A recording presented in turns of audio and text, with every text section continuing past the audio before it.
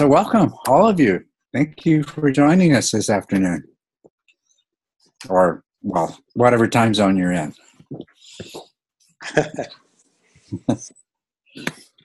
For me, it's 1 in the afternoon, but yeah. So let's see. Let's have a look at the questions that we have for today.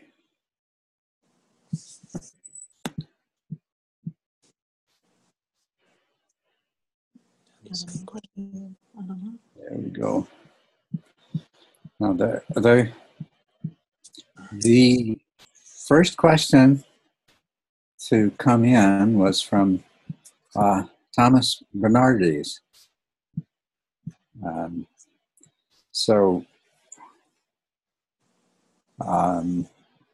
I will read the question. Culadasa, actually, I think that you need to press show more comments again, because I think Adrian's question was the first one that I see. Ah, okay. Oh, okay. I thought I was good looking at the bottom of the list, thinking that was the oldest question. Was the first question to come in the oldest question, the one at the top of the list? Yeah, you can see there's a 6D next to it, which means it's been out there for 6 days. So the other ones are more recent. Okay, good.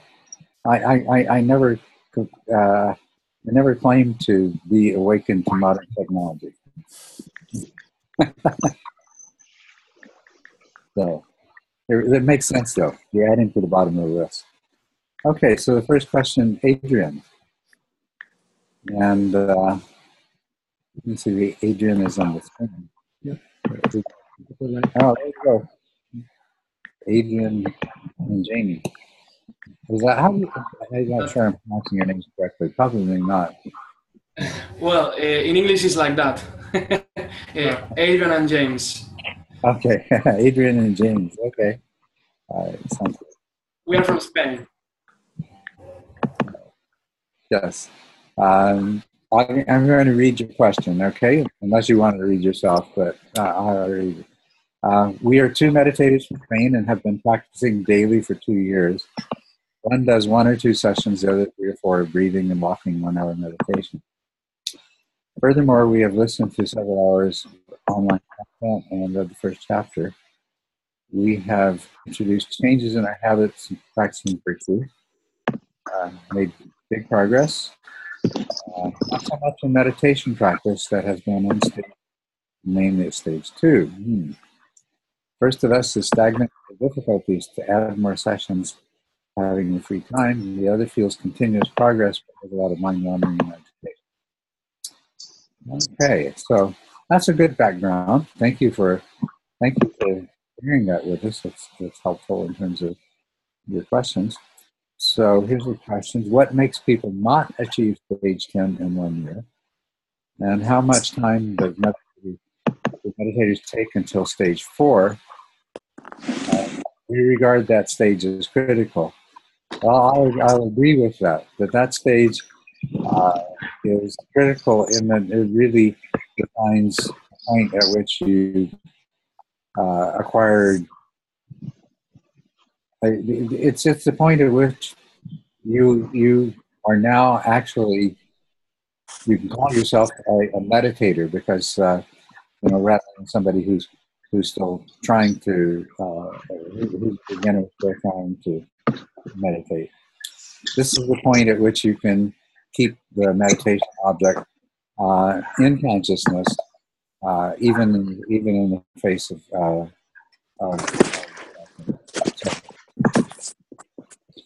and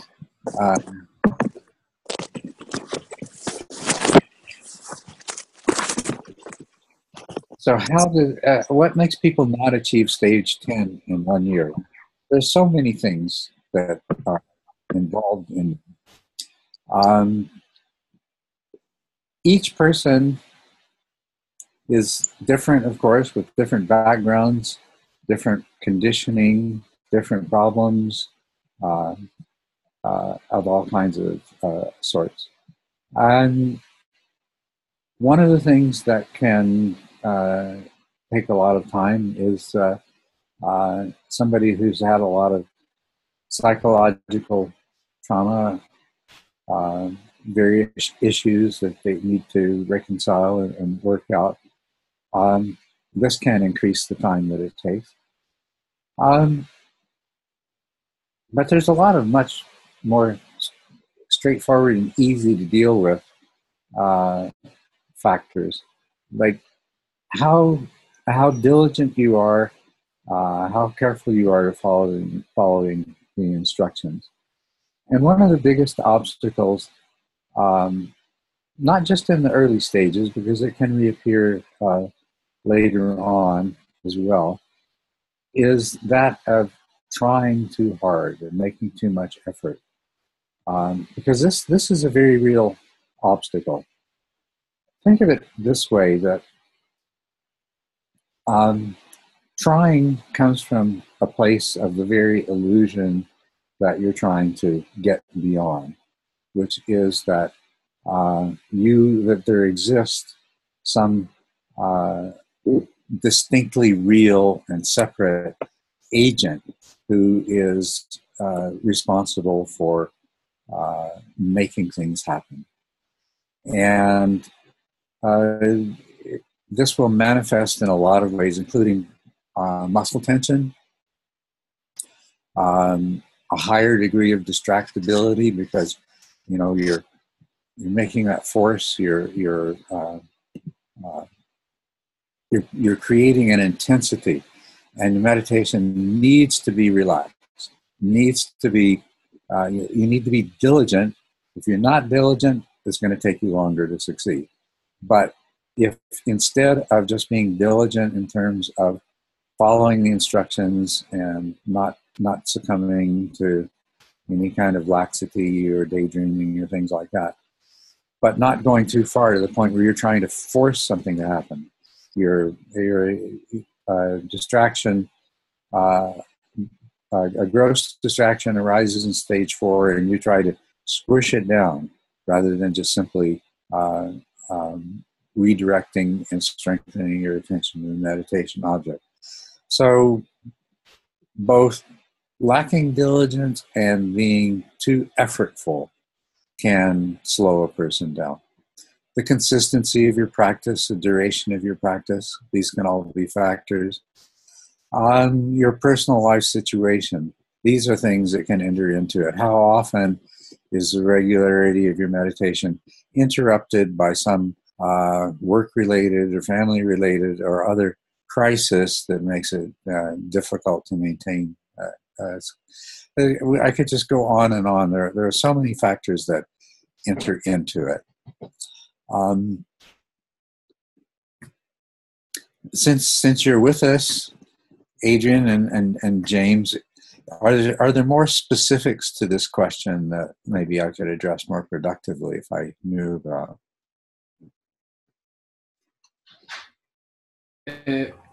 No, it's okay. It's okay. We were just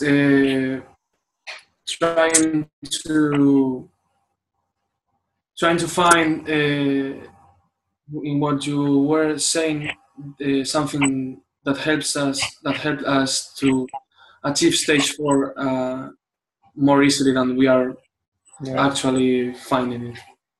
Okay, so what you're actually asking is for some tips and advice on how to progress more rapidly than you have been able to so far.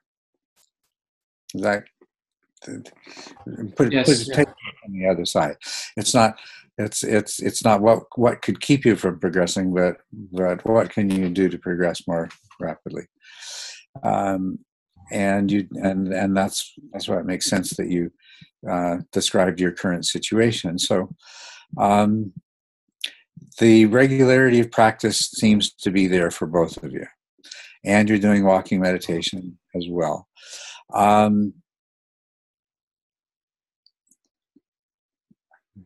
Sounds like you're doing a lot of the right things. So I would come back to, you're having trouble reaching stage 4. The first thing that I would ask, and hopefully it's a simple answer, is are you really clear on the difference between attention and peripheral awareness, and are you able to use introspective awareness to recognize to recognize the presence of gross distractions before they cause forgetting or mind wandering? Well, the short answer is no.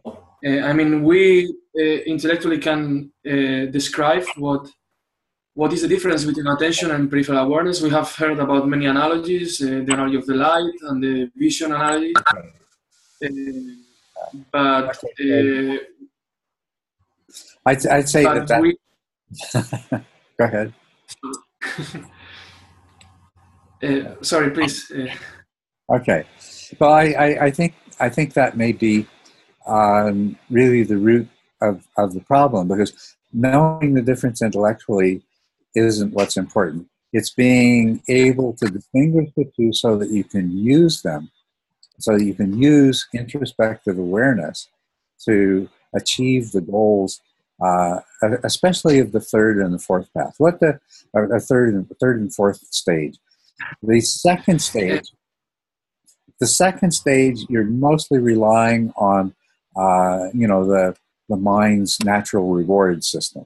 So you're rewarding yourself for the kind of mental events that are conducive to shortening mind wandering and increasing the periods of stable attention when you have the opportunity to start exercising introspective awareness. But most of what stage 2 is about is really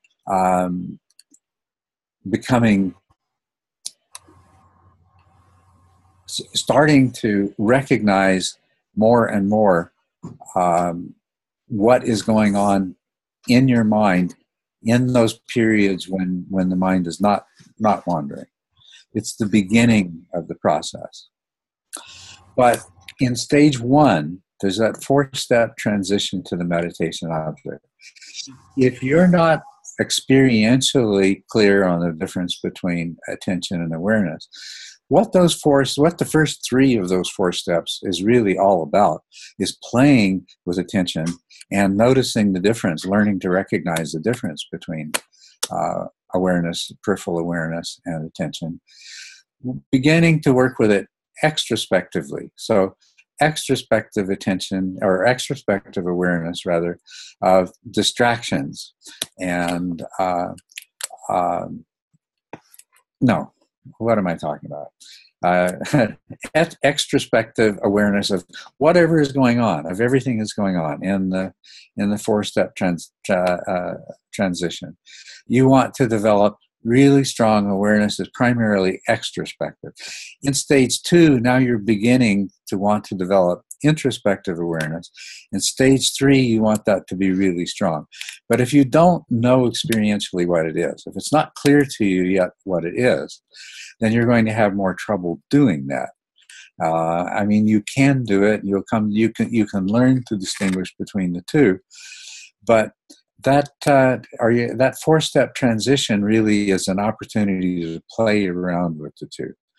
And then once you have that ability, then you can do things like focus in more closely on the meditation object and see how your peripheral awareness collapses, or open up your peripheral awareness and see how that the clarity of perception of the meditation object in attention diminishes, and just move back and forth in that balance. Now you're actually using introspective awareness and attention.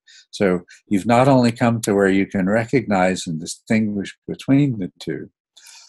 Now, this is going to continue through second, third, fourth stages of development, and where you're moving in the direction of being able to use introspective awareness to recognize the events that are going to lead to, in stage 4, gross distraction, in stage 3, forgetting, And in stage two, you're basically just recognizing, you're just practicing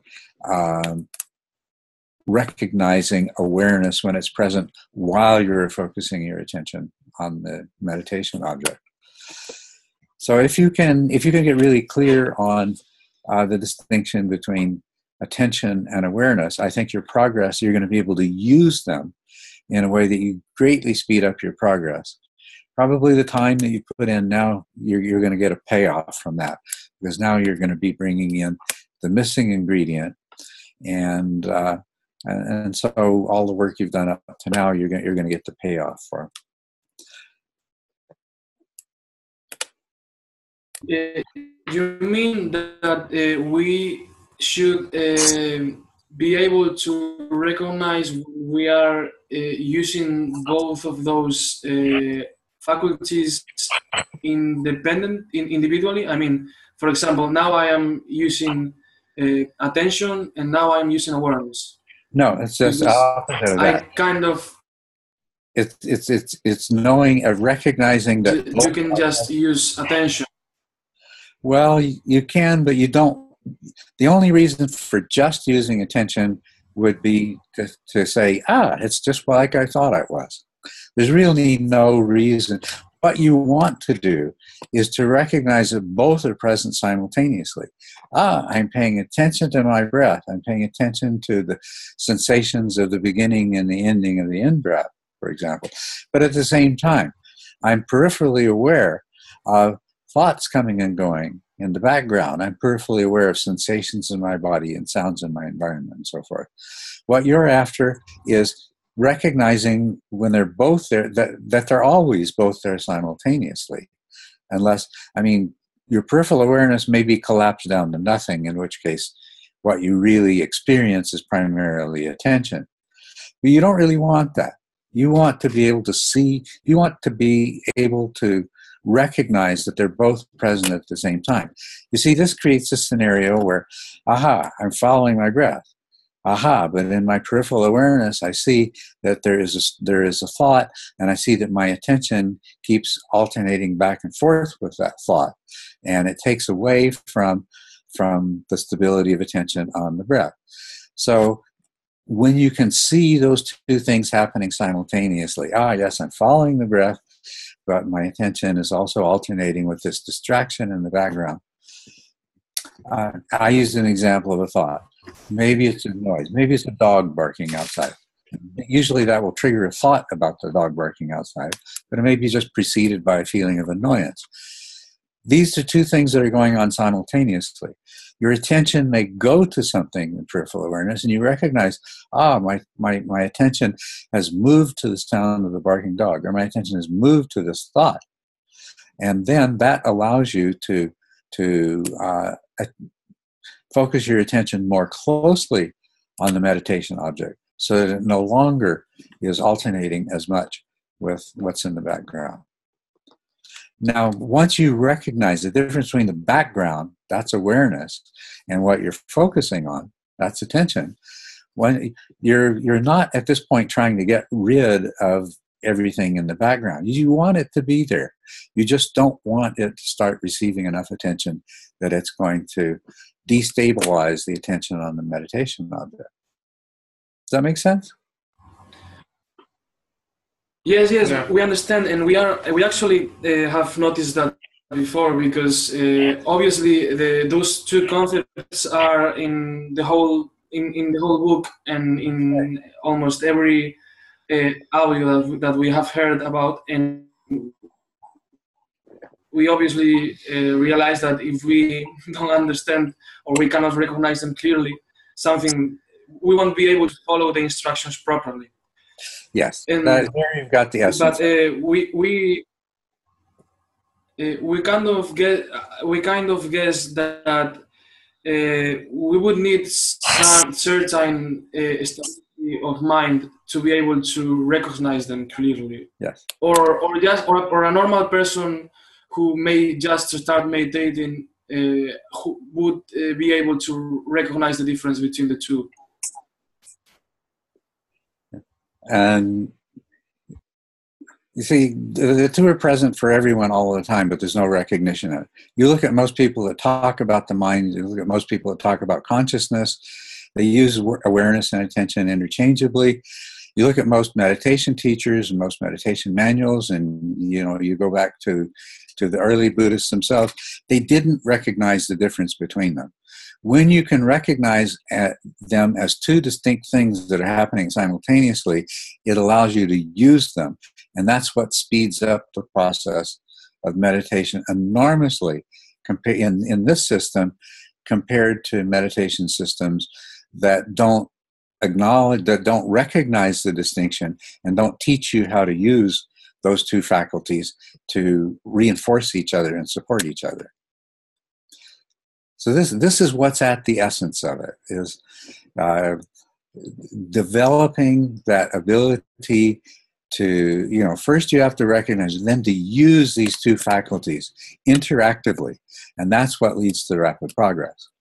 And so that's, if you're struggling towards stage 4 and have been for a long time, then that's where I would put my focus, and getting to the place where you can not only recognize but use these two faculties independently or interactively, either one, whichever is most important to the practice that you're doing.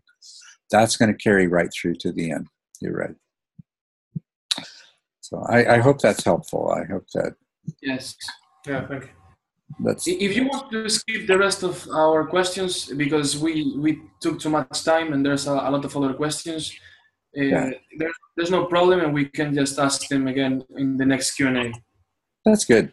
I appreciate that, and I think I've given you something to work with, which will help a lot there. So. Okay. Thank you.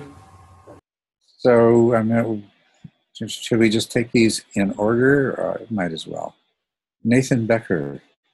Completely overcoming the fetters of sense desire and ill will is a tall order for a layperson in a society which bombards us with sense pleasures and divides us with adversarial state of politics and media.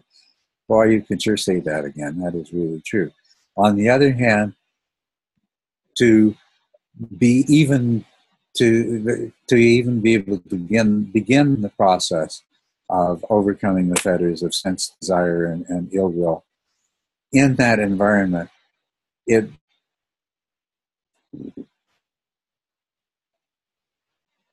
an enormous achievement. There's a geshe that I spent some time with, and we talked a lot about what it's like, what the path is like for an ordained person versus a lay person. And he and I both agreed to a statement that he made, is that the path of the ordained practitioner is easier, but at the same time not as powerful as the practice of as a layperson. And there is the example of the bhikkhu who went off into seclusion, spent a lot of time practicing, felt that he had achieved awakening and had overcome desire and aversion. So he returned back he was on his way back to rejoin his Sangha, and as now what he thought of what he had accomplished in his solitude. The first crossroads that he came to, back in those days, every crossroads was a marketplace. And the first crossroads that he came to, and the noise and the squabbling of the people and the road being covered with animal dung that he had to walk through and all this other stuff. And he lost it. And he realized that, wow, it's easy to entertain these particular states that he had achieved in isolation, but for it to become not a state, but to become to represent a permanent shift in perception and response to situations, you actually need the resistance, you need the pressure, you need the problems that are presented. Now, had he stayed in the monastery, that would have been provided by his association with his fellow bhikkhus. So think of it this way: as a layperson, the challenge is greater than if you were in a monastery and all you had to deal with was the other monks who had a lot of the same goals and indoctrination and so forth that you do. To do so as a layperson, the challenge is bigger, but it can be overcome. It's not insurmountable challenge, and when you've overcome it, you have truly overcome it to a much, much deeper and more stable degree than somebody who has had less challenge to do so.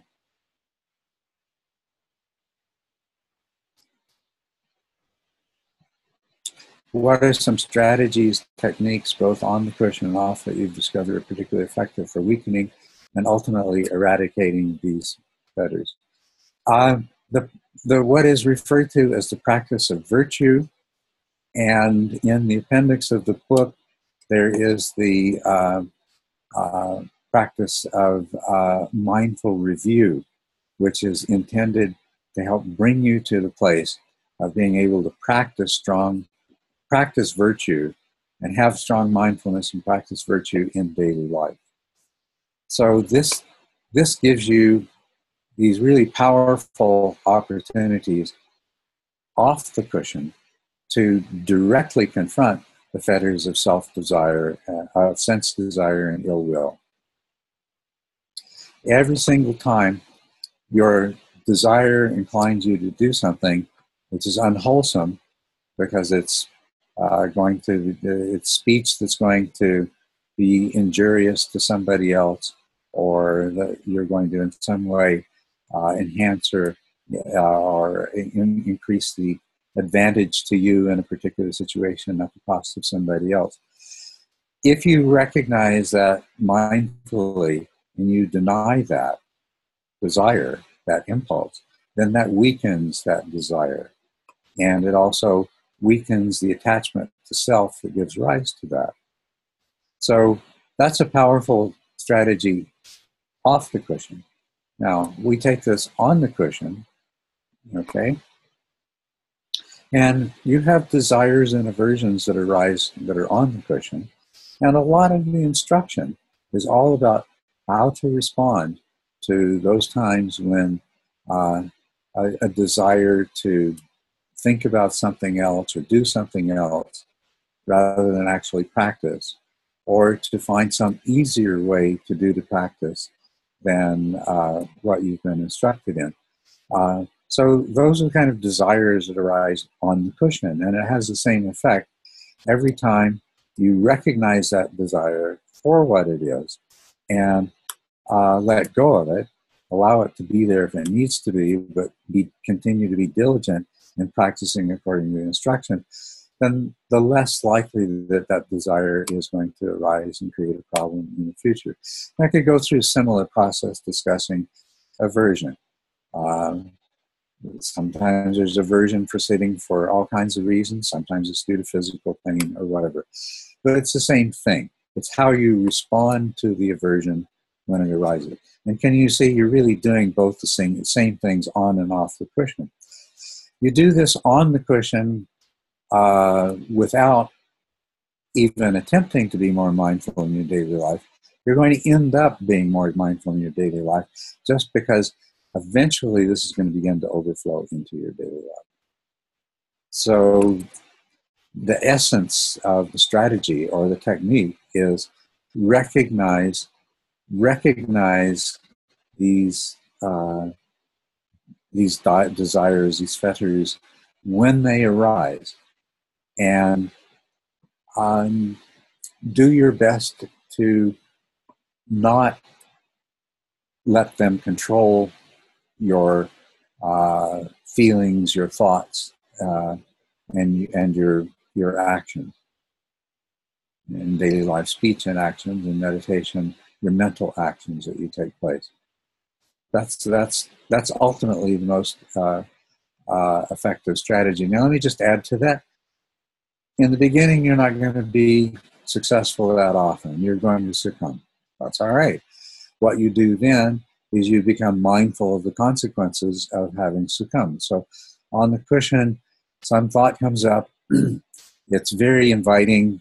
You succumb to the temptation to pursue that thought, and you pursue that thought for a period of time. Then you come back to your meditation, and that you realize that what you've done by indulging in that is it's going to be that much longer before you're able to further advance in your practice, that you have conditioned yourself to make it easier to succumb to similar interesting ideas in the future. That may be your experience of it. The next time you sit down and you find that an interesting thought comes up, and once again you're tempted to pursue that rather than continue the practice, which is not as enjoyable as pursuing that thought. So hopefully that points the way to how to work with these things. It does. I was, of course, hoping for a magic formula because this is really hard. But I think you're exactly right. It's yes, I got them. Okay, great. Yes, we do want magic. We do, and a lot of us come to the Dharma in venues and traditions that promise us a lot of magic, but really there isn't. Everything is cause and effect, and then there's some causes that you can implement that are more effective more quickly, but there's no way out of the fact that it's cause and effect. And no magic. You're going to have to go through the process. Yeah, you're right. I seem to recall. I think it was a YouTube video of yours where you talked about determinism and free will, and in a given moment of time, if you're mindful, things aren't deterministic. You have, because of all of your past karma, you now have a set of possibilities to choose from if you're mindful. And it sounds like you use past karma, and so only in that moment of mindfulness can you kind of intentionally select the karma that will influence your future possibilities. So that sounds like essentially what you're talking about. You can slowly shape a more virtuous karma, which means less craving in the future, less impulsivity. Right, exactly. Right? Okay. And recognizing that and be in the forgiving place of recognizing that sometimes your conditioning is going to be too strong to overcome that. I am intimately familiar with that now. Right, but that's not something to get mad at yourself about. That's something to say, aha, that's where I am with this thing. So, So yeah, thank you. That's awesome advice. Appreciate it. Right, yeah, you're welcome. You go on, do you think some particularly distracting modern technology should be minimized or avoided in order to cultivate a mind more capable of achieving samatha, equanimity, and insight? On the one hand, I have to admit that in recent years, I resisted for a very long time, but in the last couple of years, I've joined the cult of the cell phone, where I have my cell phone in my pocket here, and it is to the degree that you can minimize the use of smartphones and this kinds of technology, the easier it will be, because you formulated a certain kind of habit. Why do you grab your cell phone, or why do you check your email? You're looking for that little dopamine hit that comes when there's something interesting there, right? And what you're doing is you're just reinforcing the habituation that is already there to pursue that which is potentially pleasurable or potentially pleasurable at the expense of something that is ultimately more beneficial to you. So it's not easy to do, though. Like I say, I spend a lot of time on a computer, and I carry a laptop. And the last 2 years, I carry a smartphone with me all the time. So hard thing to avoid in our society. One of the things that's worth thinking about for all of us on this path, and especially anyone who is interested in teaching and helping others, is really to see how do we adapt, how can we adapt these habits rather than just deny them. This technology has become so central to functioning in the world. I mean, it would be a form of withdrawal from the world to say I'm only going to check my cell phone twice a day at this time and that time, and likewise with my email and so forth. But I think what's ultimately more productive is to recognize that these technologies are going to become more and more predominant. And how do we find a way to approach the use of these technologies that is actually conducive to more success in our practice and in developing insight and achieving awakening? And I don't know the answer to that yet, but we can all work on it together since we're all in the same cultural milieu. Yeah, it's a tough one. I'm reading a book right now called The Distracted Mind. It's a very good book by Adam Gazzaley and Larry Rosen. It talks about how, in the dopamine reward system, there's natural rewards. Everyone's kind of aware of food and sex being things you kind of have to look out for as far as addiction and natural drive goes. But these researchers have discovered that information and sociality are also natural rewards in humans. And so that's, why the phone is so addicting, and that dopamine hit you get from checking your email or social media, for instance, is a double ping in the natural reward system of information and sociality. So it's kind of like, I feel as though like having that in my pocket all the time is like always having a bag of McDonald's in my hand, and it's like, it's just really difficult to not eat it, or to not check your phone. So that's kind of what prompted the whole, like, well, if I just don't have a bag of McDonald's in my hand all the time, I won't eat it. And then parallel to that, well, if I don't have my phone in my pocket all the time, maybe I won't be driven to check it. And to the degree that you can minimize doing that, it will be to your immediate and direct advantage. But I see it as being a bigger problem of learning how to incorporate this into practice, and I don't know that we'll find the answer to that very soon, but we have to. Cool. Well, thank you. That totally satisfied me. I think you answered my question pretty thoroughly. Both my questions. Actually, I'll add another little aspect to that I've discovered in myself, is that you can become addicted to every time something pops into your mind that you'd like to know something about, you Google it. Yes, yeah, you know what?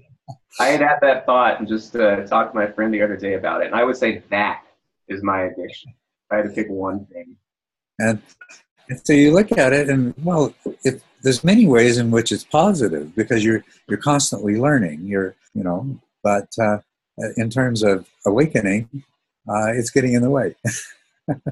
Yeah, I think you're right. And I'll just add really quickly that there was a study done on that Googling everything phenomenon, and it was found that you're essentially outsourcing your own working memory. So you intuitively come to know that you no longer need to remember anything because you have a tool that it is an eternal, infinite library, that is Google.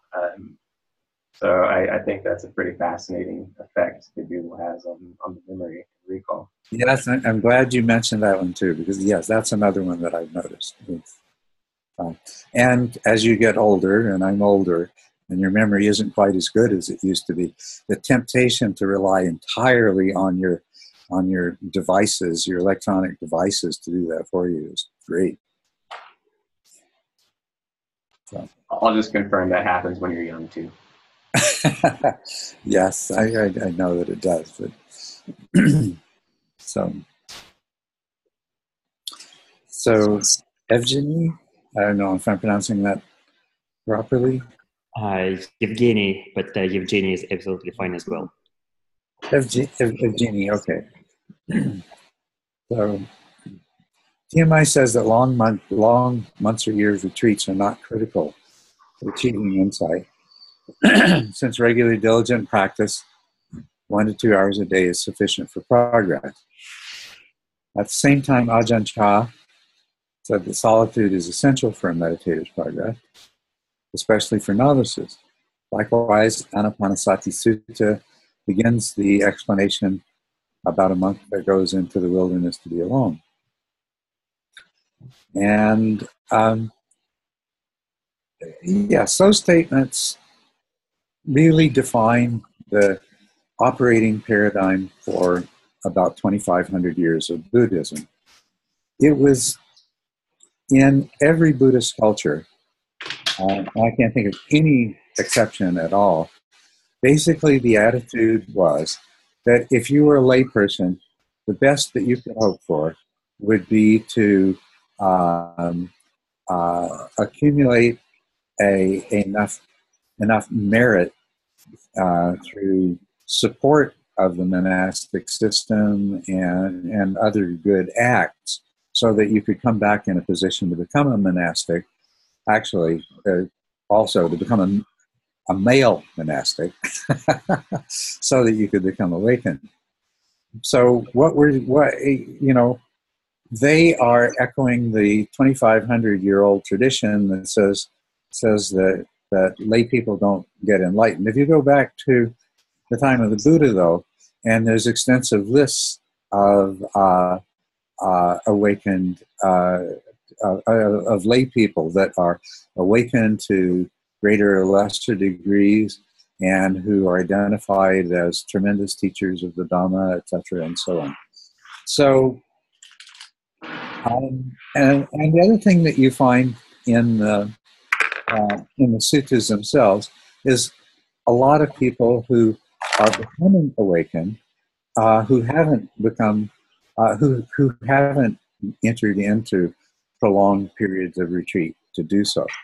So the whole point of this is that in spite of what Buddhism institutionally has come to say, the original teachings of the Buddha granted that lay people become awakened, and also that women become awakened, because they're amongst the Teris, the elders of the time, elder women in the time of the Buddha. There are many of them who are identified as arhats. So you have to distinguish between the tradition that has grown up since the time of the Buddha, what the Buddha actually talks about happening, and what we in this modern era are recognizing is what has to happen. Lay people not only can, according to the Buddha, become awakened, but in the world that we're living in now, large numbers of people have to become awakened. Otherwise, we're probably going to have a total cultural collapse and perhaps the extinction of our species.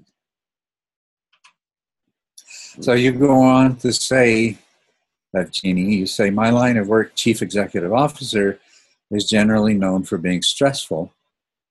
I sometimes worry that it will be hard for me to get beyond the current stage 4 unless I find a way to spend a few weeks or months in solitude. Could you please comment on how important solitude is to the progress in early stages? Well, it definitely acts as an accelerant. And in a situation like yours, where you have a very stressful life, then the opportunities either to reduce the stress in your life or to take some time away to do intensive practice become much more important. And I by no means intended to say don't bother doing retreats. To the contrary, I'd say do retreats, do as many retreats, short or long, as you have the opportunity to do. But don't fall into the trap of feeling like, well, because I can't go on 3 months of retreat every year, I'm never going to be awakened. I'm never going to achieve stage 10 shamatha and things like that. That isn't true. But your situation may be such that it's going to be extremely advantageous for you to create the time and the opportunity to go on a retreat. If you find that the degree of stress that you're experiencing is keeping you stuck at stage 4, then a retreat might be just the thing it takes. You know, you'll go into a retreat and you'll come out at stage 6 or 7, and you'll be able to deal with the stress in your life so much more effectively. And that's the place that retreats take. Now, some fortunate person who can do numerous retreats of various length, and they're obviously going to benefit from that. You know, they're obviously going to progress much more quickly. So we're not denying that. But my whole point here is, if you're very limited in the amount of retreat time that you can engage in, and especially if you end up in a conversation with somebody who says, well, you know, you have to do a 3-year retreat, 3 years, 3 months, and 3 days in order to become awakened, you can safely and confidently say, I don't believe that's been true. That's true. I've been taught otherwise. And then you can demonstrate the truth of that. Thank you so much for the answer. I really appreciate it. Thank you. Yeah, you're welcome. So, just to add to that, I had somebody just left yesterday, and he's running a business, and it turned out throughout his retreat, he's been here on retreat twice, and this last time I think was for 10 days. Throughout his retreat, he's had to, he operates a business, he's had to have business meetings every morning with his employees. And in spite of that, he's made very rapid progress. He's also made really significant progress in the time between these two retreats, when he was even more fully engaged in his role as the owner and executive officer of a business. So, I mean, he's not necessarily the same person that any one of you are, but what he does is represent. He's a representative of the fact that some people have achieved very rapid progress in spite of not even being able to go fully in retreat when they do go in retreat. Thank you.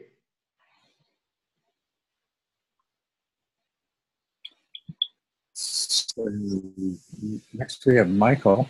Culadasa, I think you skipped over Shannon's question. Oh, I did. Oh, you're right. I did. I'm sorry. I didn't see that. As practice progresses and suffering declines, questions begin naturally to arise as to what practice and Dharma might mean beyond insight into anatta and emptiness of phenomena, beyond the end of suffering. There is so much beyond that. There are 2 suttas, one where the Buddha compares the dirt under his fingernails with the earth. Another, he compares a handful of leaves with all the leaves in the forest.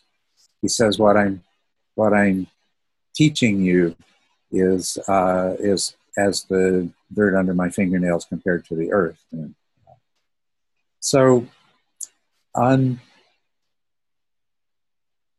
there is so much more to this Dharma than just overcoming the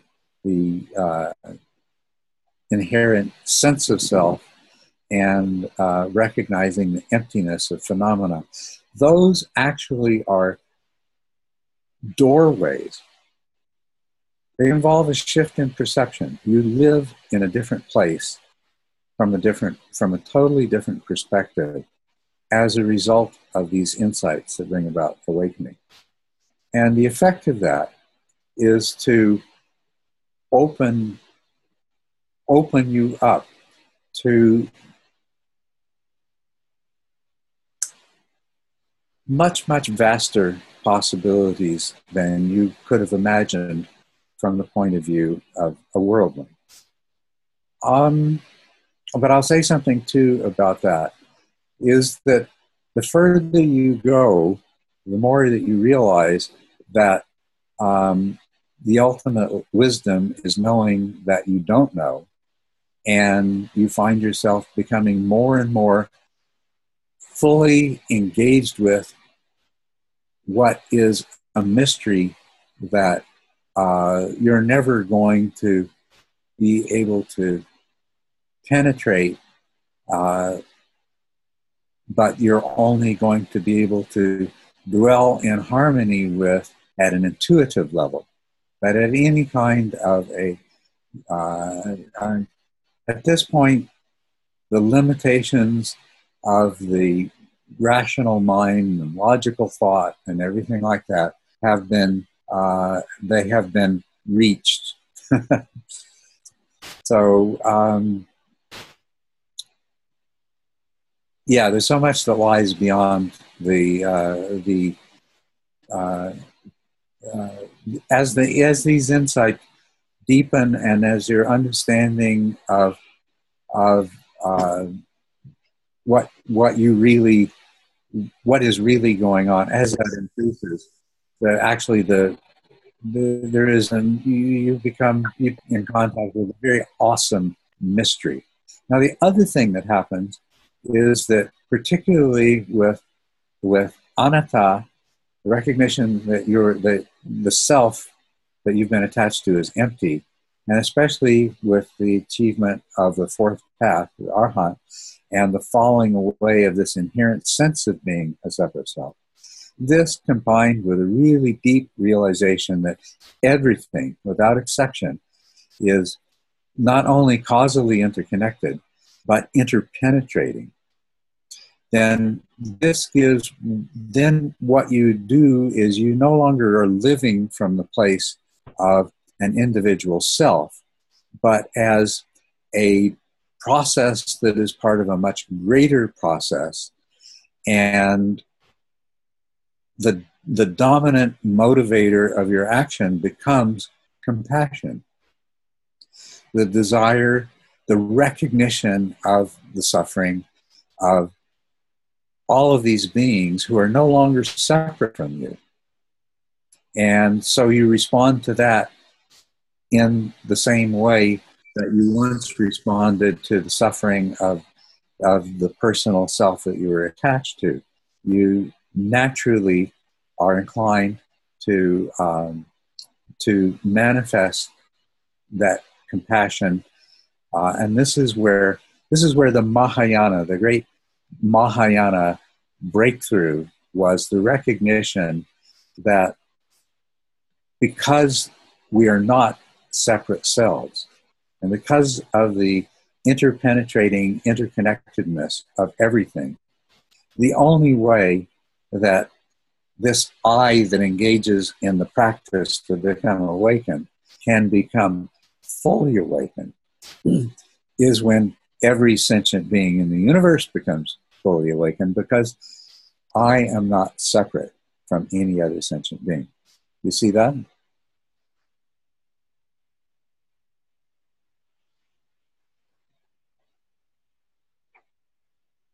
But anatta, emptiness, paticca samuppada, impermanence, understanding the nature of suffering, all of these, that's the wiping away of the delusion. It's experiencing things much more as they are. And it's opening into something much greater. It's a beginning, not an ending.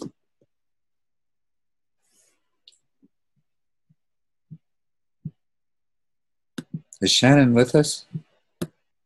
I don't see Shannon, so she Nope. can't respond to that. Anybody else who would like to respond to that, feel free.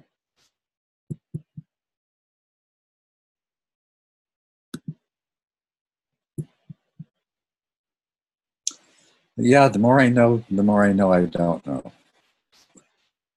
My visual metaphor for that is you imagine a vast expanse. And within that is this circle. And the vast expanse is ultimate truth. And the little tiny circle is what I know. And the circumference of the circle is what I know that I don't know. Got it? So as the circle gets bigger, the circumference expands. The more I know, the greater the circumference. In other words, the more I know that I don't know. And ultimate reality in this metaphor is infinite in expanse. So as I keep knowing more and more, as my knowledge expands, the more I know I don't know. And we find ourselves, and this is, you find much of this in the mystical descriptions of different traditions, that what you discover is not that you are the omniscient holder of all possible knowledge, but that you find yourself immersed in a mystery that is so much greater than yourself, that you can only surrender to it.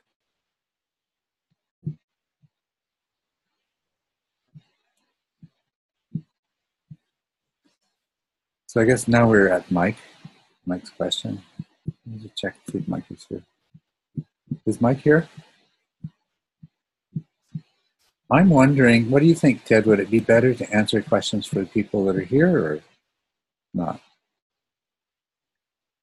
Well, I mean, a lot of people can't make it, so in a sense, it's a little unfair. A little unfair. Okay, I agree. Yeah. All right. Well, what Mike asked, well, this is a question that comes up a lot recently. I'd really appreciate an explanation of how somebody can be an adept meditator and also engage in physically and sexually abusive behavior.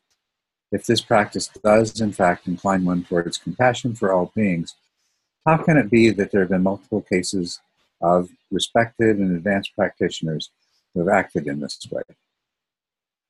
My practice has been incredibly valuable to me over the last few years, but I find that this is one issue which sometimes undermines my faith in the Dharma, as it seems to imply that changes are not as profound as many would suggest.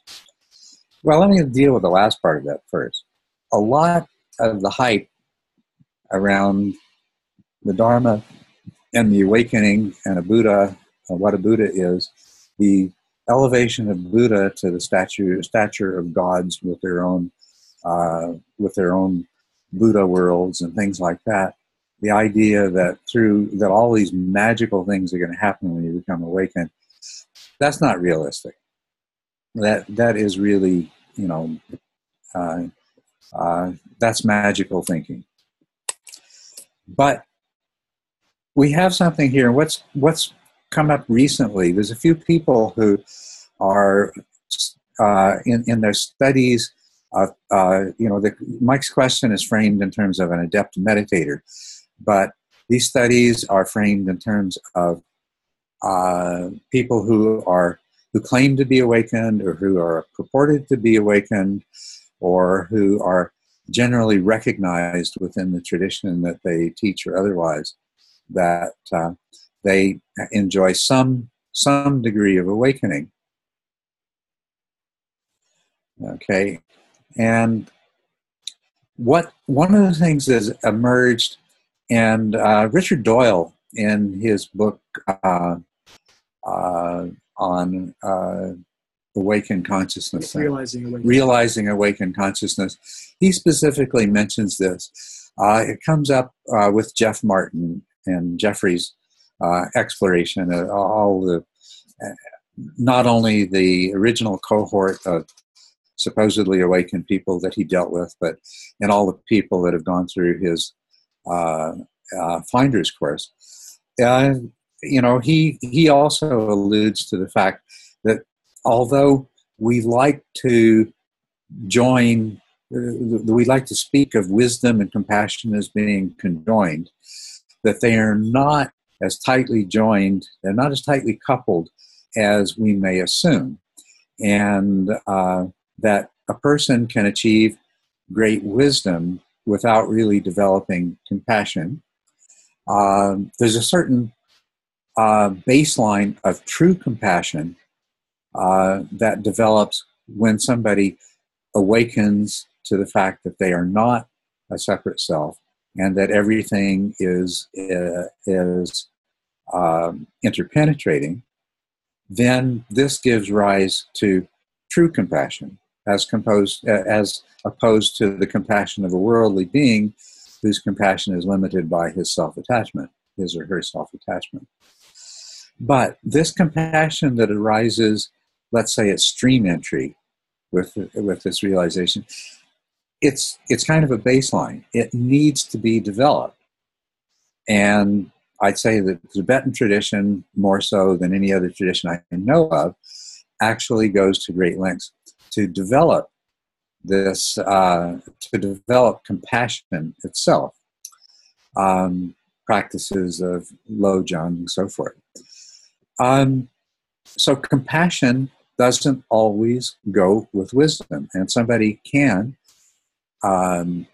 achieve rather exalted states of spiritual wisdom, but still have a rather primitively developed compassion, and that can allow them to rationalize their behaviors. You know, you're probably, most of you, familiar with a Zen teacher who actually rationalized his sexual exploitation of female students as being acts of compassion by which he was helping them to break through various psychological barriers that were holding back, that was holding them back. Now, we can look at this and we can say, well, this is obviously not compassionate behavior. Look at the damage it's done to the not only the women that he engaged with in this way, but their partners and so on and so forth. If you're familiar with the story of this, and this is not, I'm using the example of one particular Zen teacher, but this is true of there are multiple instances of this. And the common theme you find, well, Chogyam Trungpa did this. He did things that were actually harmful to a lot of people and rationalized them as actually being forms of teaching and therefore acts of compassion in an attempt to help them overcome their defilements. And so now we can see how if wisdom is developed, but compassion is not, we can end up with a very wise person who ends up rationalizing behaviors that are not, they're completely at odds with true compassion. Now, there is a further problem with this. I say the Tibetans, more than any other tradition I know, have focused on the development of compassion, but they've done it in an odd way. They, you know, if you're familiar with Mathieu Ricard, and they did fMRI studies of him as he was doing compassion meditation, and they found that parts of the prefrontal cortex and other parts of the cortex that were associated with pleasure and happiness really were really strongly activated when he did compassion meditation. Now, this is something, it's a fact about compassion, that it does engender pleasure and even blissful state. But if you look at the history of Tibet, of comfortable monks living in lavish monasteries, surrounded by struggling peasants who were actually supporting these wealthy monasteries, you realize that the compassion that they're practicing isn't really compassion. It would only be compassion if they acted on the suffering that they saw. And so that not only can there be a dissociation between wisdom and true compassion, but if we define, which I do, compassion as the compulsion to relieve the suffering of others, if possible, and having the wisdom and equanimity to distinguish when it's not possible. If we define compassion in that way, then within the Tibetan system, and this is the karma that the karma of Tibet that the Buddha referred to as explaining why China invaded. You know, he said it was the karma of Tibet to have that happen. This is what he's referring to, that somehow or another, over the course of Tibetan Buddhist history, they managed to make a further dissociation between the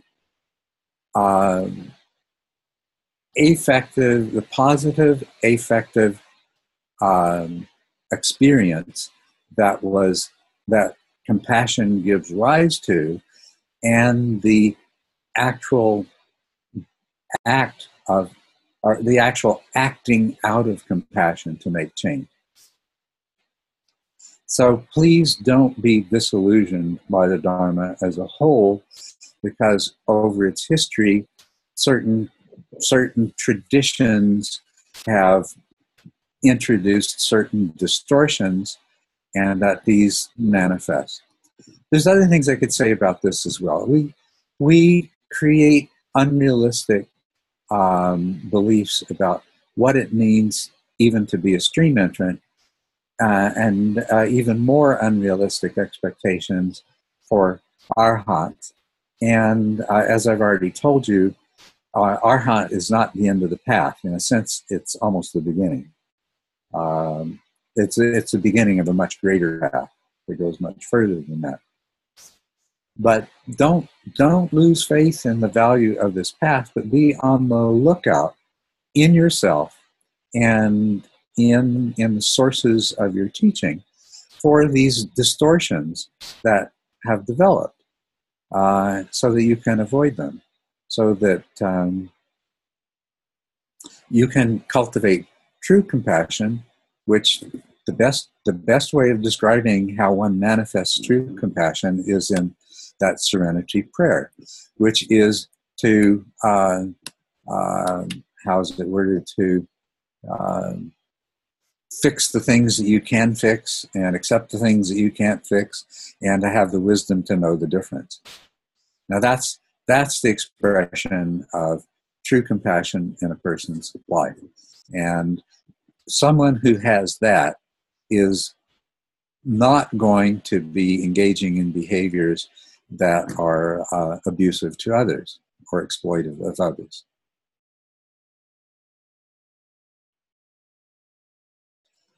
And Matthias Lindstrom mentions that Shinzen addresses I have to go to that to see what Shinzen happened to say with Dan Harris on that point.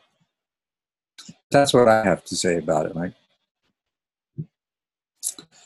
Kevin, can you talk about the importance and benefits of super slow walking meditation?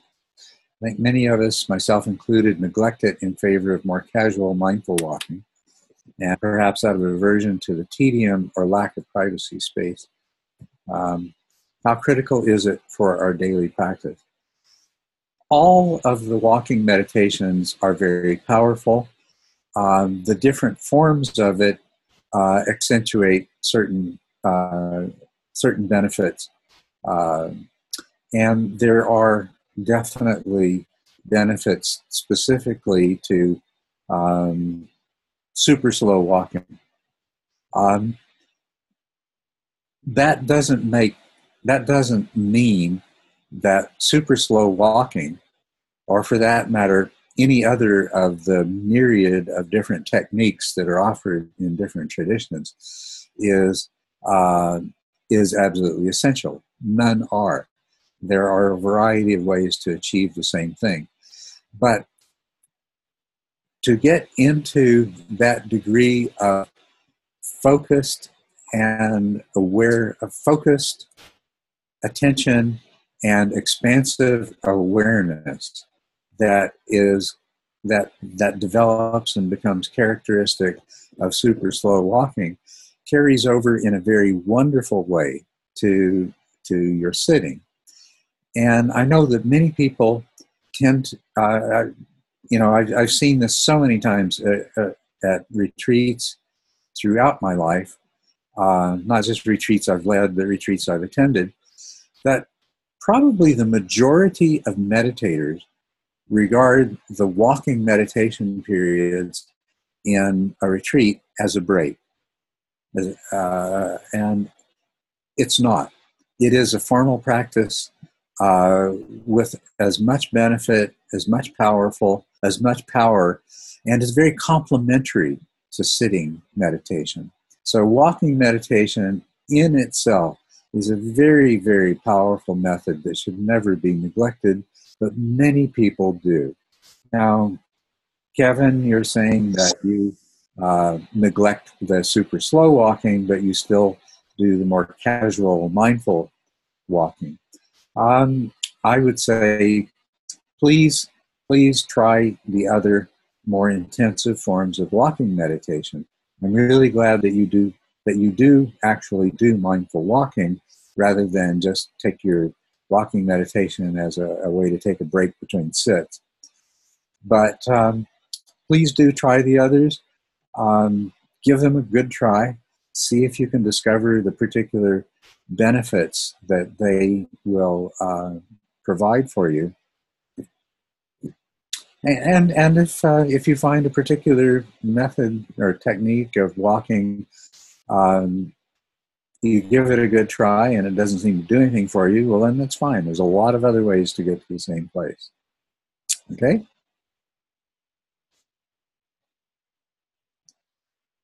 Maybe a couple of general statements about walking.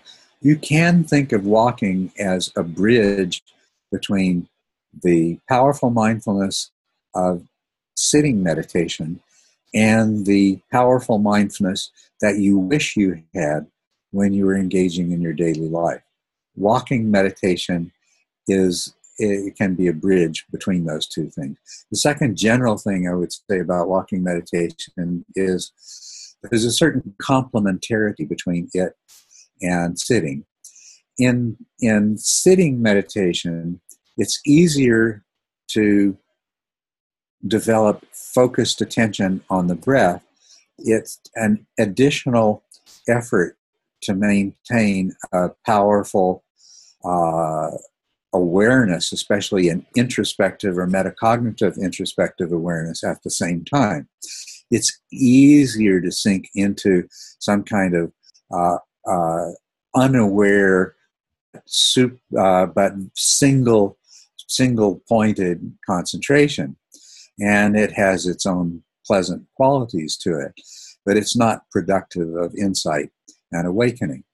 So sitting meditation, concentration is easier, but developing peripheral awareness is more of a challenge. Walking meditation is exactly the opposite. When you're out there and you're actually walking, awareness becomes very, very naturally to you.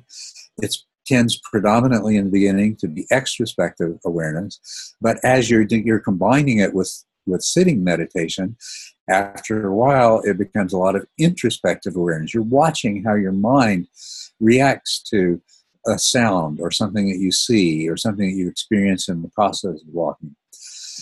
In walking meditation, it's easy to maintain peripheral awareness. It is correspondingly more difficult to keep the attention focused on the sensations of walking.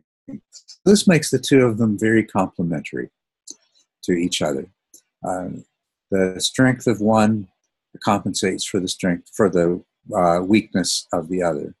And so combining the two is a really good way to increase the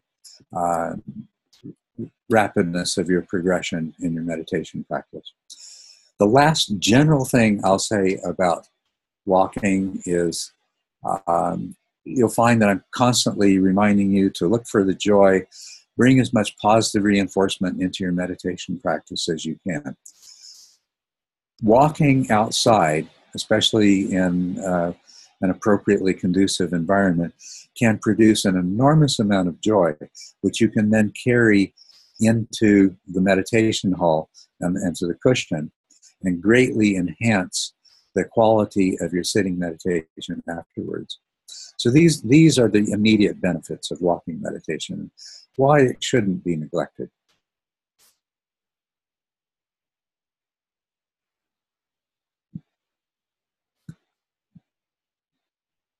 Anyone who needs to go because we've gone more than an hour, just please feel free to, but I don't mind continuing. We have more questions that I'm probably going to be able to get to today.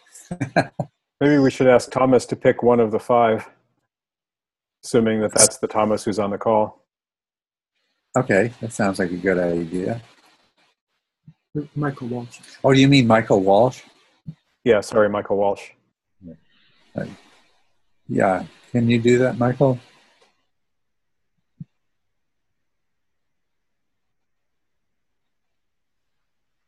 He's not here. Yeah, he was on the call, but I think he dropped off. Well, he dropped off. Okay, so that doesn't work. Okay. Well, let's see. Let's see what we might find most interesting. Question 1. Could you talk more about how analytical meditation can be used in the development of PT? There's a footnote in TMI that says analytical meditation can be used to cultivate PT, but little information is given. Could you discuss this, how it happens, and maybe recommend particular topics for it?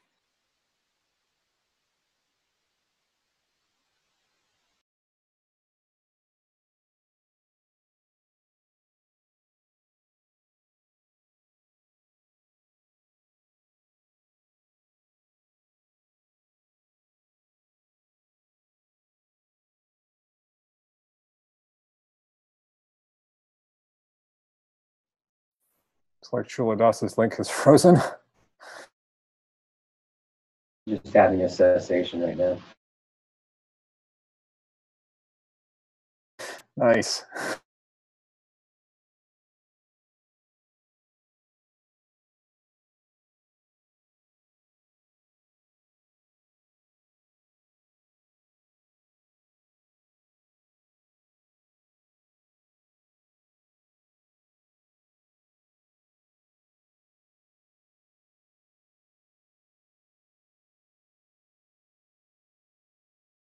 He's calling from Kochi's Stronghold, which is about 20 miles down a dirt road in the middle of the desert. And he has 1.5 megabit per second DSL there, which is kind of amazing, but it doesn't always work. There he is. Okay. I'm back again. I was just trying to call in by phone, and but fortunately, hopefully I won't be dropped again. What was the last thing that I was saying when you stopped being able to hear me? You were just reading the first question, and I think you'd gotten pretty much to the end of it, or halfway through, maybe. Oh, okay, good. Let me just get back to that question.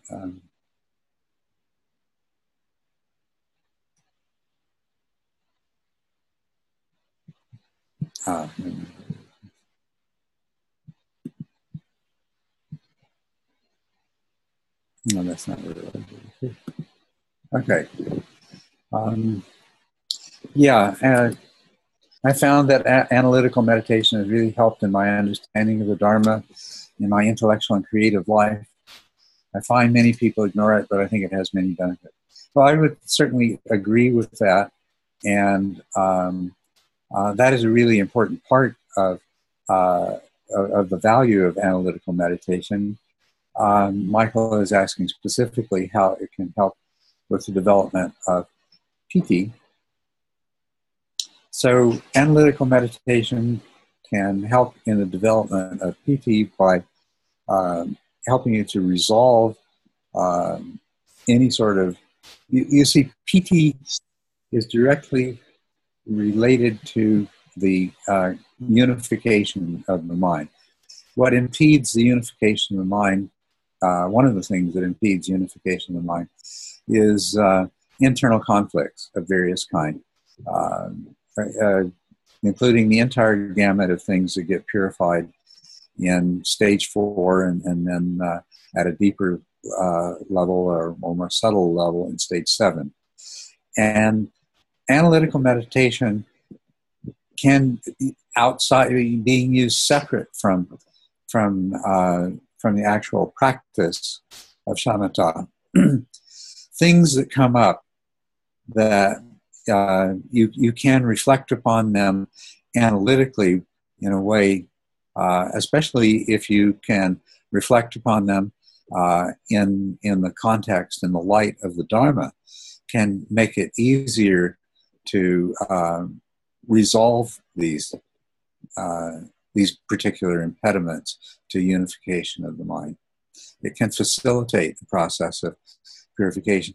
This has to be done very, very carefully, though, because if you follow the method of analytical meditation the way it's described, you can avoid. It's easier to avoid the pitfall. Now, the pitfall is that something has arisen in your mind in meditation. You haven't reached a resolution with it. You do an analytical meditation, and then rather than allowing things to arise from the unconscious mind, that you let the one part of your mind that represented by attention get into its reductionistic and analytical mode. And it's often going to come up with explanations that are not, they're not valid and can be misleading.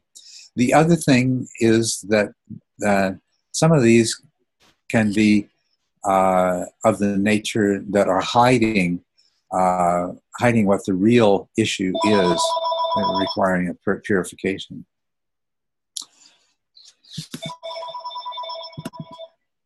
But yes, it does. It has many benefits, and the way to use it is when something comes up in meditation that you feel like could deserve to be investigated from a more analytical perspective, do so.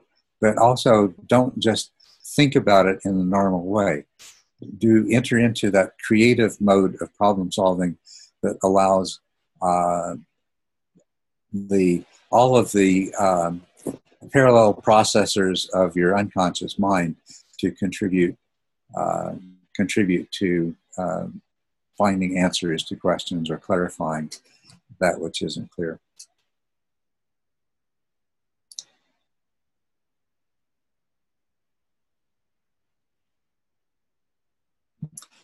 The next question really seems very specific to Michael. Although Taylor says he'd be interested to hear how I explain it. And he mentions the correlation I draw between jhanas 1 to 4 and stages 7 to 10. In the interests of time, why don't we leave it at that? In a sense, I feel like Taylor has provided enough of an answer to that question for the time being, and somebody wants to go into it more detail, we can do that on another occasion.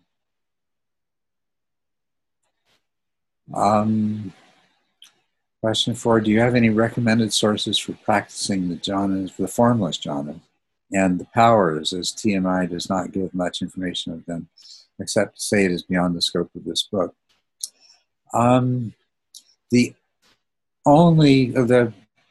The powers referred to are related to the fourth formless jhana, not our fourth form jhana, not the formless jhana.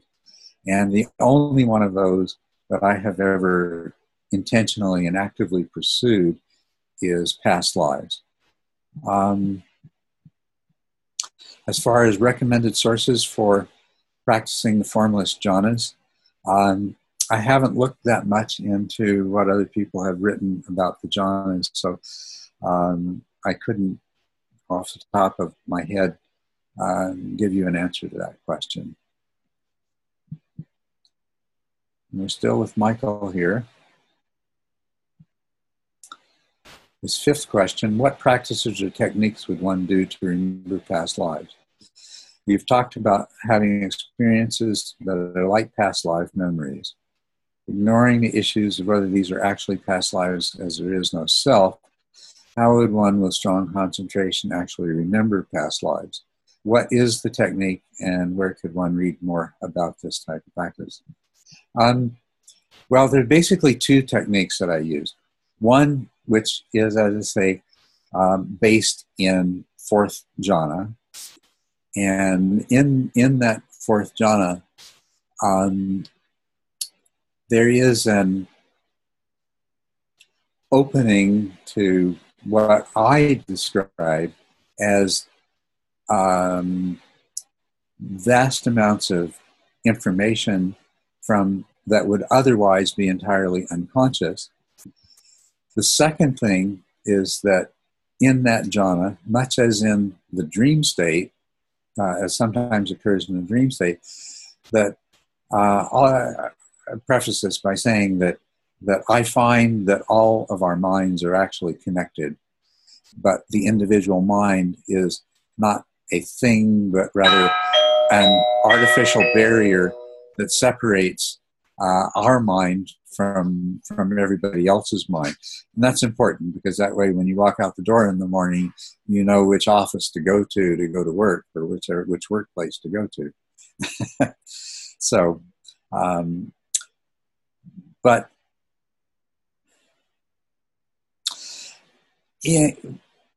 from the fourth jhana, there are practices.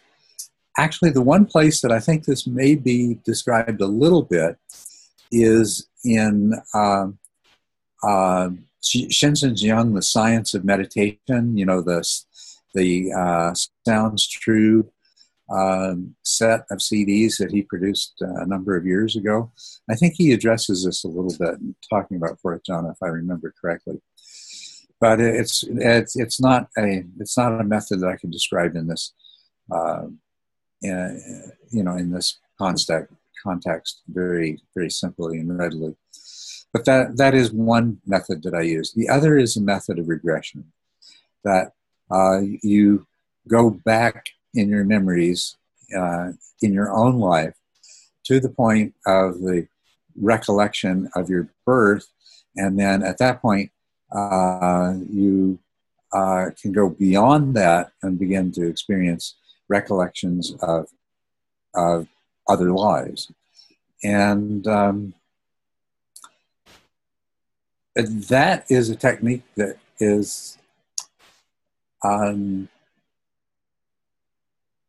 it's not a specifically Buddhist technique. It's one that I remember learning about from a book that I got, and I can't remember the name of the book at all. I'm sorry, I apologize for that. But regression is an effective path to bringing up these kinds of memories. Now, I just finished by saying that having done this, having done these past life or other life practices, I initially did this because of, I was running into strong opposition to those people who very, very firmly believed in reincarnation, to the idea that, well, whatever it is that might be reincarnated, it's not anything that you can, it's certainly not anything that you can find within yourself. And so it's, if you believe that the self that you feel you are is reincarnated, you're mistaken. And I met a lot of strong resistance to this. So I thought, okay, and of course everybody has, so-and-so talks about their past lives, and the Buddha refers, in one of the two versions of the Buddha's awakening, he refers to experiencing past lives and everything like that. So I need to figure out what this was all about. And so I did the practices. And at first, you know, I can see how easy it is if you're predisposed to think of this as a series of lives that were your life, like beads on a string. And somehow so the string was somehow this self that was being perpetuated from one lifetime to another, that entered into another body, that was reincarnated. And of course, if you look at the root of reincarnation, it means re-meatification. So re-entering into another piece of meat. But as I examined these past lives more and more closely, I realized this is more like watching the hero in different movies. It wasn't me. There were things that I could identify strongly with in each of the let's call them other life experiences that I had. But there was absolutely no sense in which I could say, well, that was me that those things happened to, that was me, because it wasn't. It wasn't the self that that my mental constructs give rise to. It wasn't the historical autobiographical self. It wasn't the collection. It wasn't the collection of personality characteristics, except for some particular isolated few of those personality characteristics. Like I say, there was something about each of those past lives I could resonate with. So the conclusion that I came to is that because our minds are connected, that when you engage in practices like this, you will reach a point where you resonate in a particular way with somebody who has lived before, and that resonation will give you access to their memories and experiences. But that doesn't mean that in no way suggests that there's some sort of serial continuity, that there is some thread linking the beads together. You know, a bead being an entity that exists between birth and dissolution and death. And even further than that was that some of my strongest recollections had to do with with one particular individual in Nazi Germany during World War II, which is prior to, I was born at the end of World War II, 1945.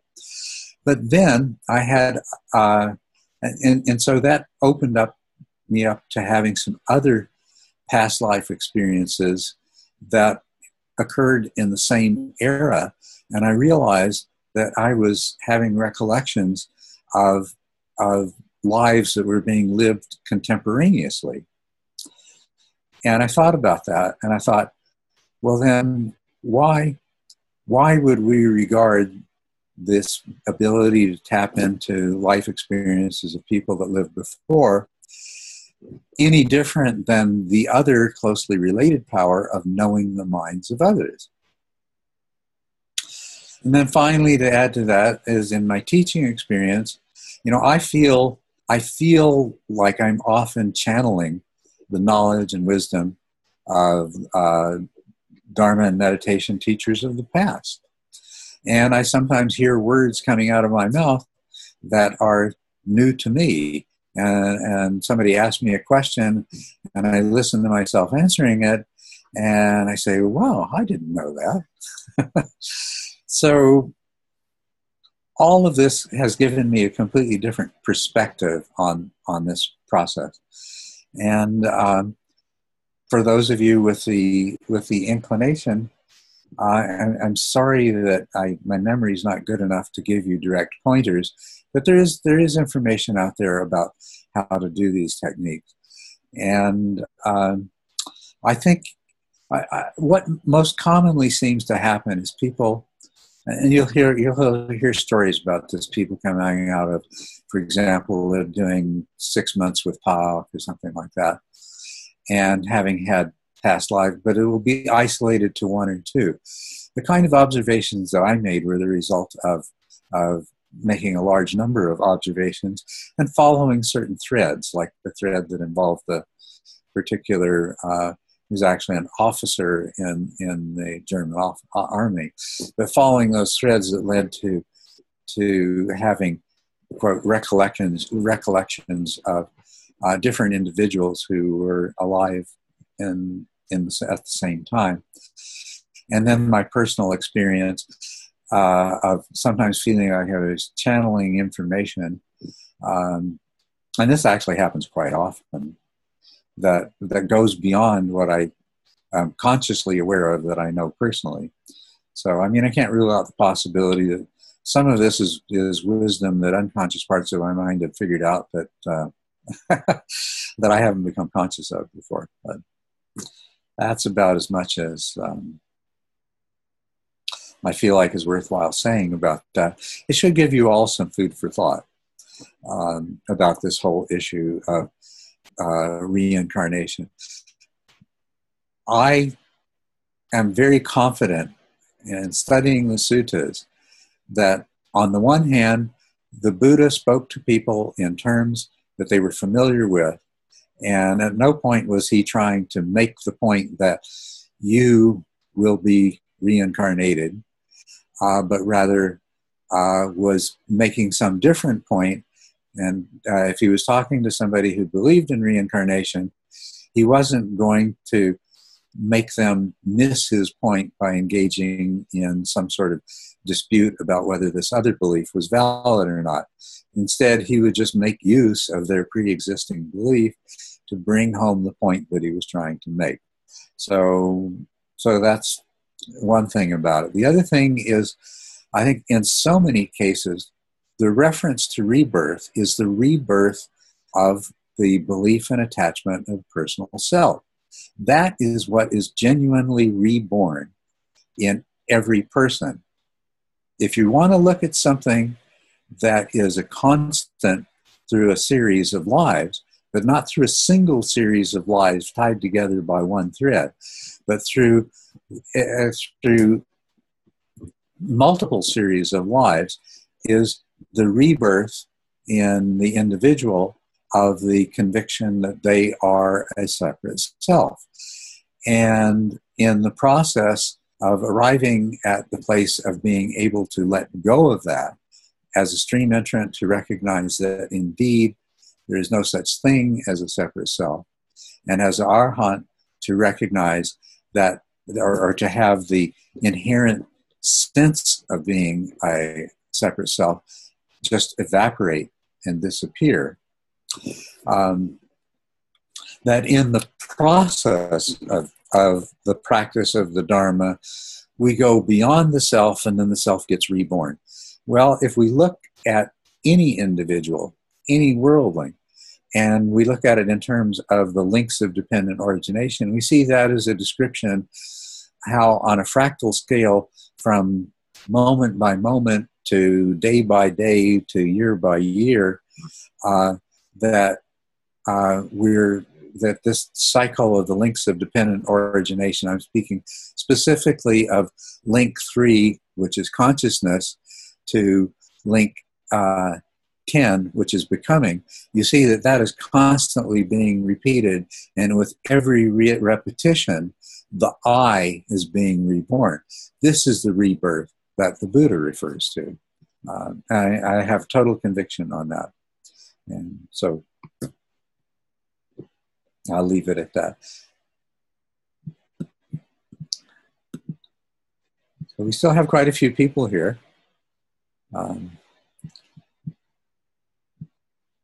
So I'm going to succumb to the temptation to continue, at least for a few minutes longer. Give it another 5 or 10 minutes.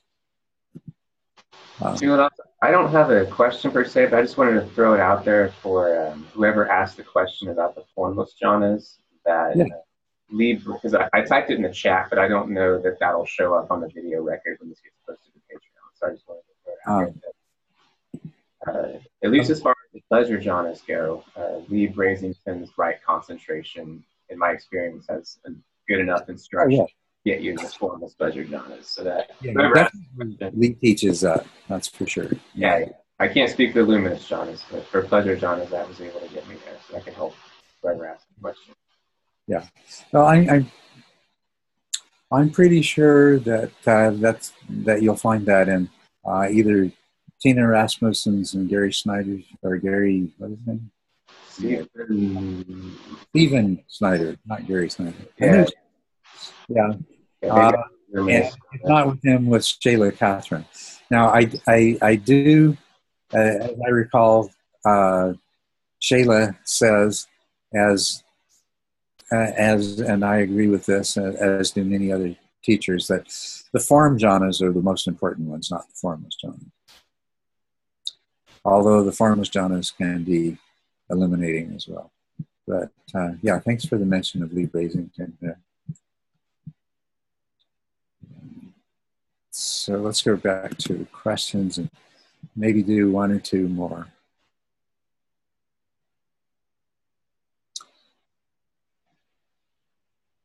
Thomas Bernardis, I don't know, is Thomas still with us?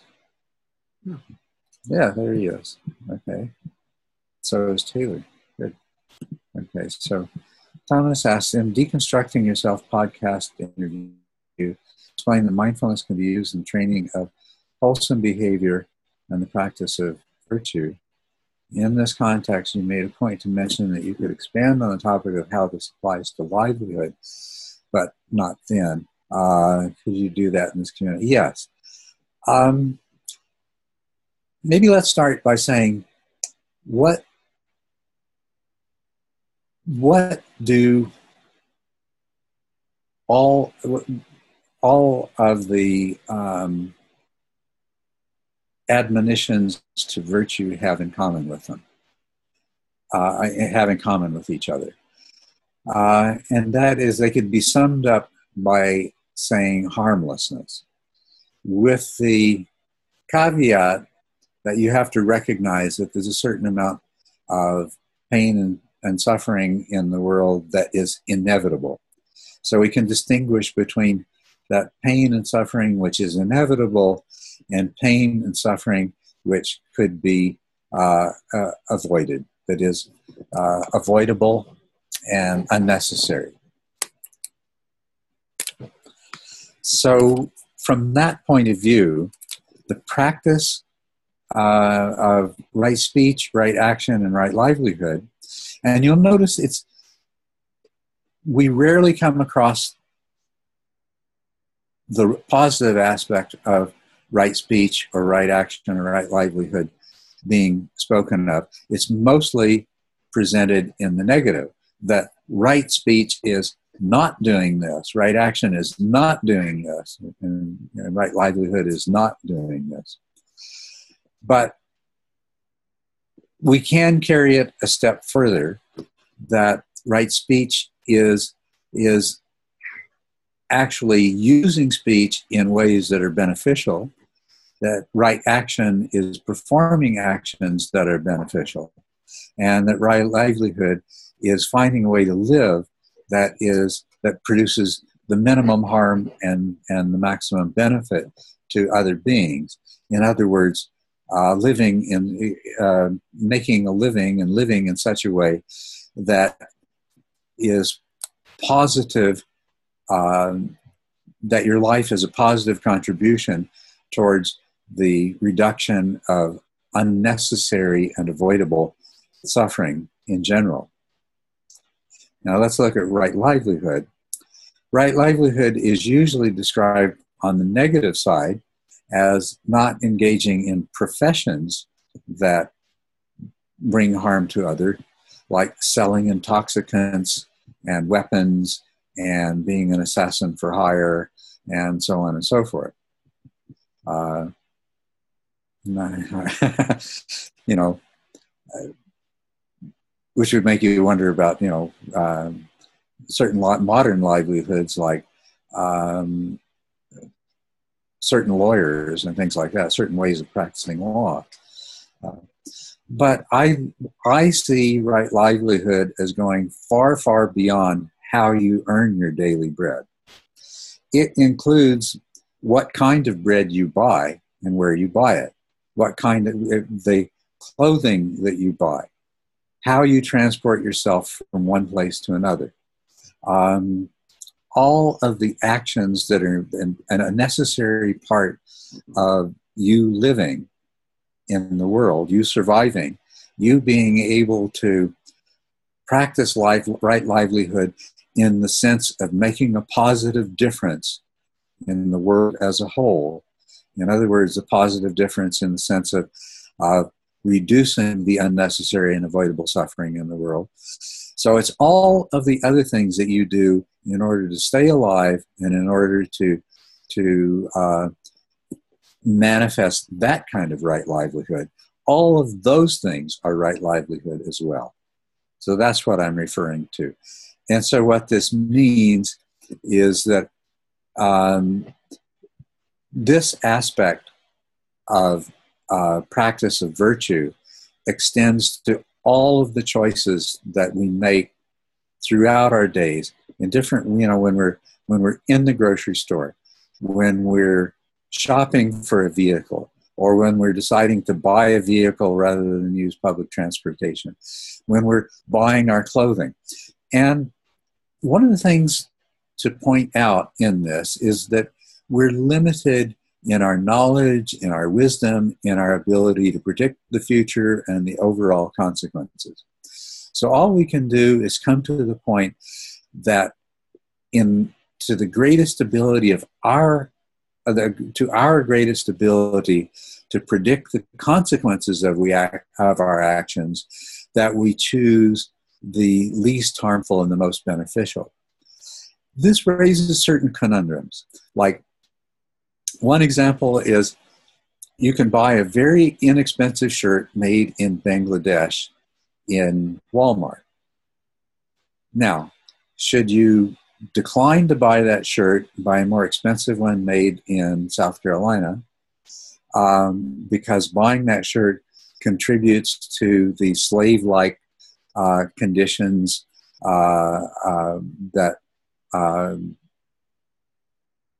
that exist in unsafe clothing factories in Bangladesh, like the one that collapsed. So should you say, I'm not going to participate, I'm not going to support and contribute that kind of exploitation of human beings and the infliction of great suffering? Or you could say, I'm not going to buy a particular electronic device that was manufactured in China in the kind of conditions that we know exist in Chinese production facilities. But you could look at exactly the same thing and say, now if I don't buy this shirt, then there's going to be even more hunger in Bangladesh. If I don't buy this electronic product that's made by somebody who is living under terrible conditions in China and is being very underpaid, then there's going to be even less employment available for those people in China. Now, which way you personally decide to go, I can't tell you, and neither can anybody else tell you what's right or wrong in terms of that. You have to decide for yourself.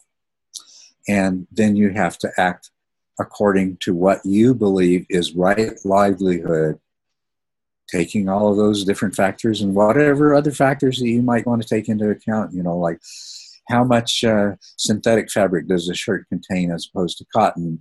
And what are the implications of converting petroleum to synthetic fabric versus the things that are a result of cotton agriculture? I mean, there's all kinds of things that you can weigh in this. And all you can do is the practice of virtue is to actually look at these things and make the best decision you can. Of course, a week later, you could decide that you should have made a different decision. And you would do something different at that time. That doesn't matter. It doesn't matter that you can't predict the future. It only matters that you do your best in the moment when you make the decision as to what to do. I'll give you another example of right livelihood that came up in one of my Thursday night sessions in Tucson. The two biggest employers in Tucson are the University of Arizona and Raytheon. Now, Raytheon makes, if you're not familiar, Raytheon makes all of the electronics for guided missiles and for all kinds of things. It is a war industry company, and I happen to mention choosing whether or not you work for a company like Raytheon as being an example of exercising right livelihood. And I'd stated it unintentionally in a way that made it sound like I was saying that anyone who worked for Raytheon was not practicing right livelihood.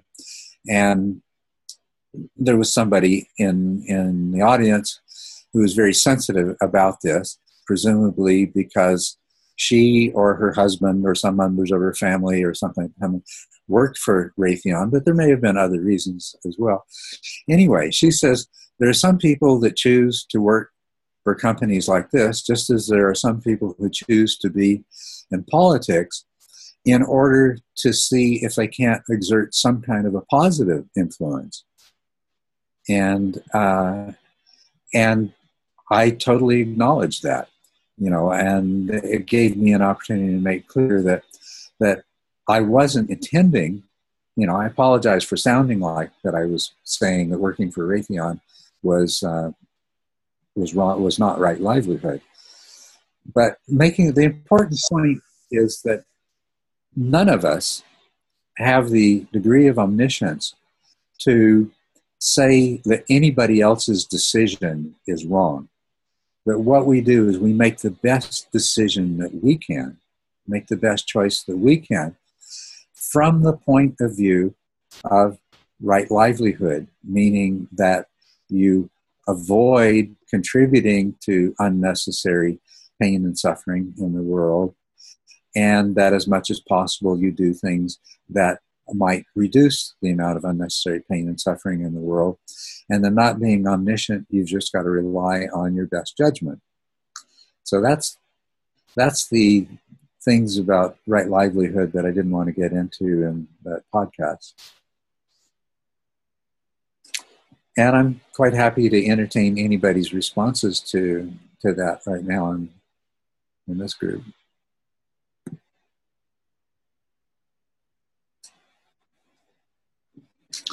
Because there is a tendency to judge, right? I mean, How often have you found that? Sorry? And you should never judge, but what you should do, what would be positive and beneficial, is to gently and lovingly probe the individual and find out whether they had given some deep consideration to the decision they made, but not to judge the decision. One thing that comes up for me, Culadasa, when you talk about that is that we don't really have the capacity to do that sort of reasoning about every decision that we make. There just isn't enough time in the day, and we have to do our practice and stuff. So that's one of the limitations. Yeah. Right. Yeah. So part of the calculus is just like not freaking out about it. Yeah, and it really illustrates an important point of the practice of virtue anyway. What makes it the practice of virtue is that you do the best that you can as the limited and fallible being that you are to live up to the fundamental principle of harmlessness in your speech, in your action, and in all of these various things that are part of right livelihood. And one of your limitations is often you don't have time to think about it. But if you thought about it later, you may decide that, well, that wasn't a wise decision. If that, having that thought later brings you the benefit of the practice of virtue. Because even though it was post facto, even though you can't undo what you did, then you've still evaluated your actions and your intentions from the point of view of virtue. Now, what's underlying all of this is, I use the example of buying a shirt at Walmart, but what was I going to say?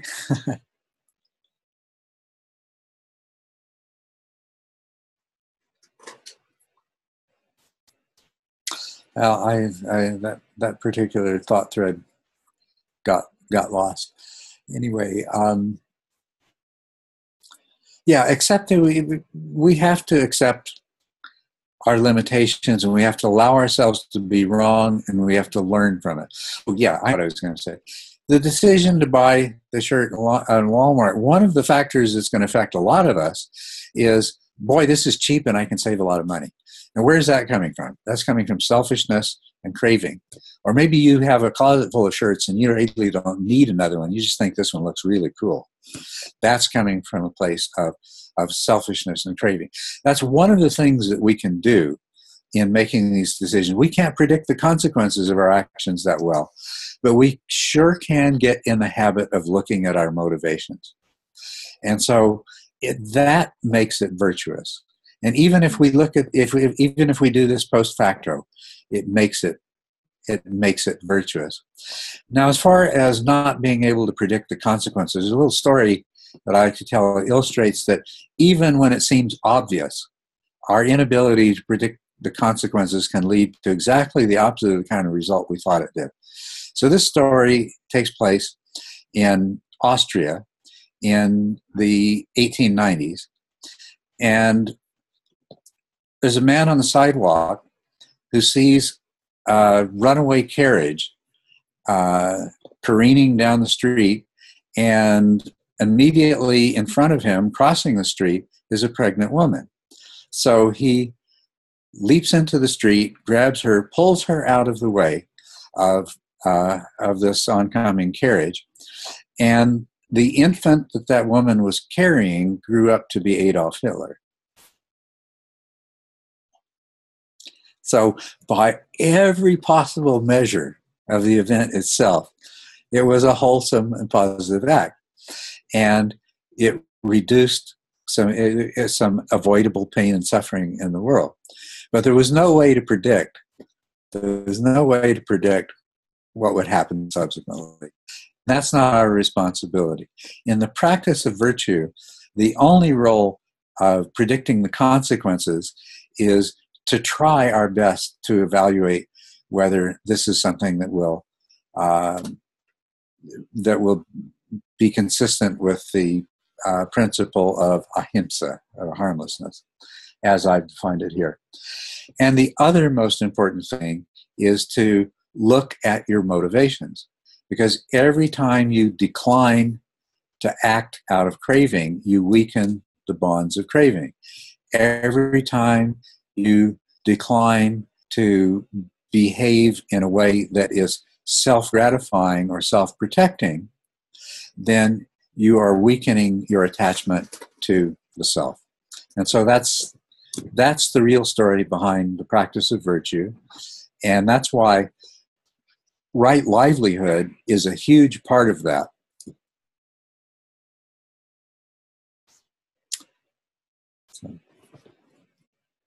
Okay, it's 3 o'clock. That's 2 hours. I think that probably this would be a good time to let you go. And I hope you enjoyed this and got some benefit and value from it. I enjoyed it enormously. I enjoyed talking to you, enjoy your questions, and I love seeing your faces. Being able to put a face with a name. There we go. Some of the faces I haven't been able to see are popping up. Well, thank you. So thank you all. Thank you for supporting us through Patreon. Thank you for your questions. Thank you for coming here today. And thank you for creating a couple of hours of what I hope is a positive and beneficial experience that will ultimately ramify throughout the entire universe. Thank you. Until next time.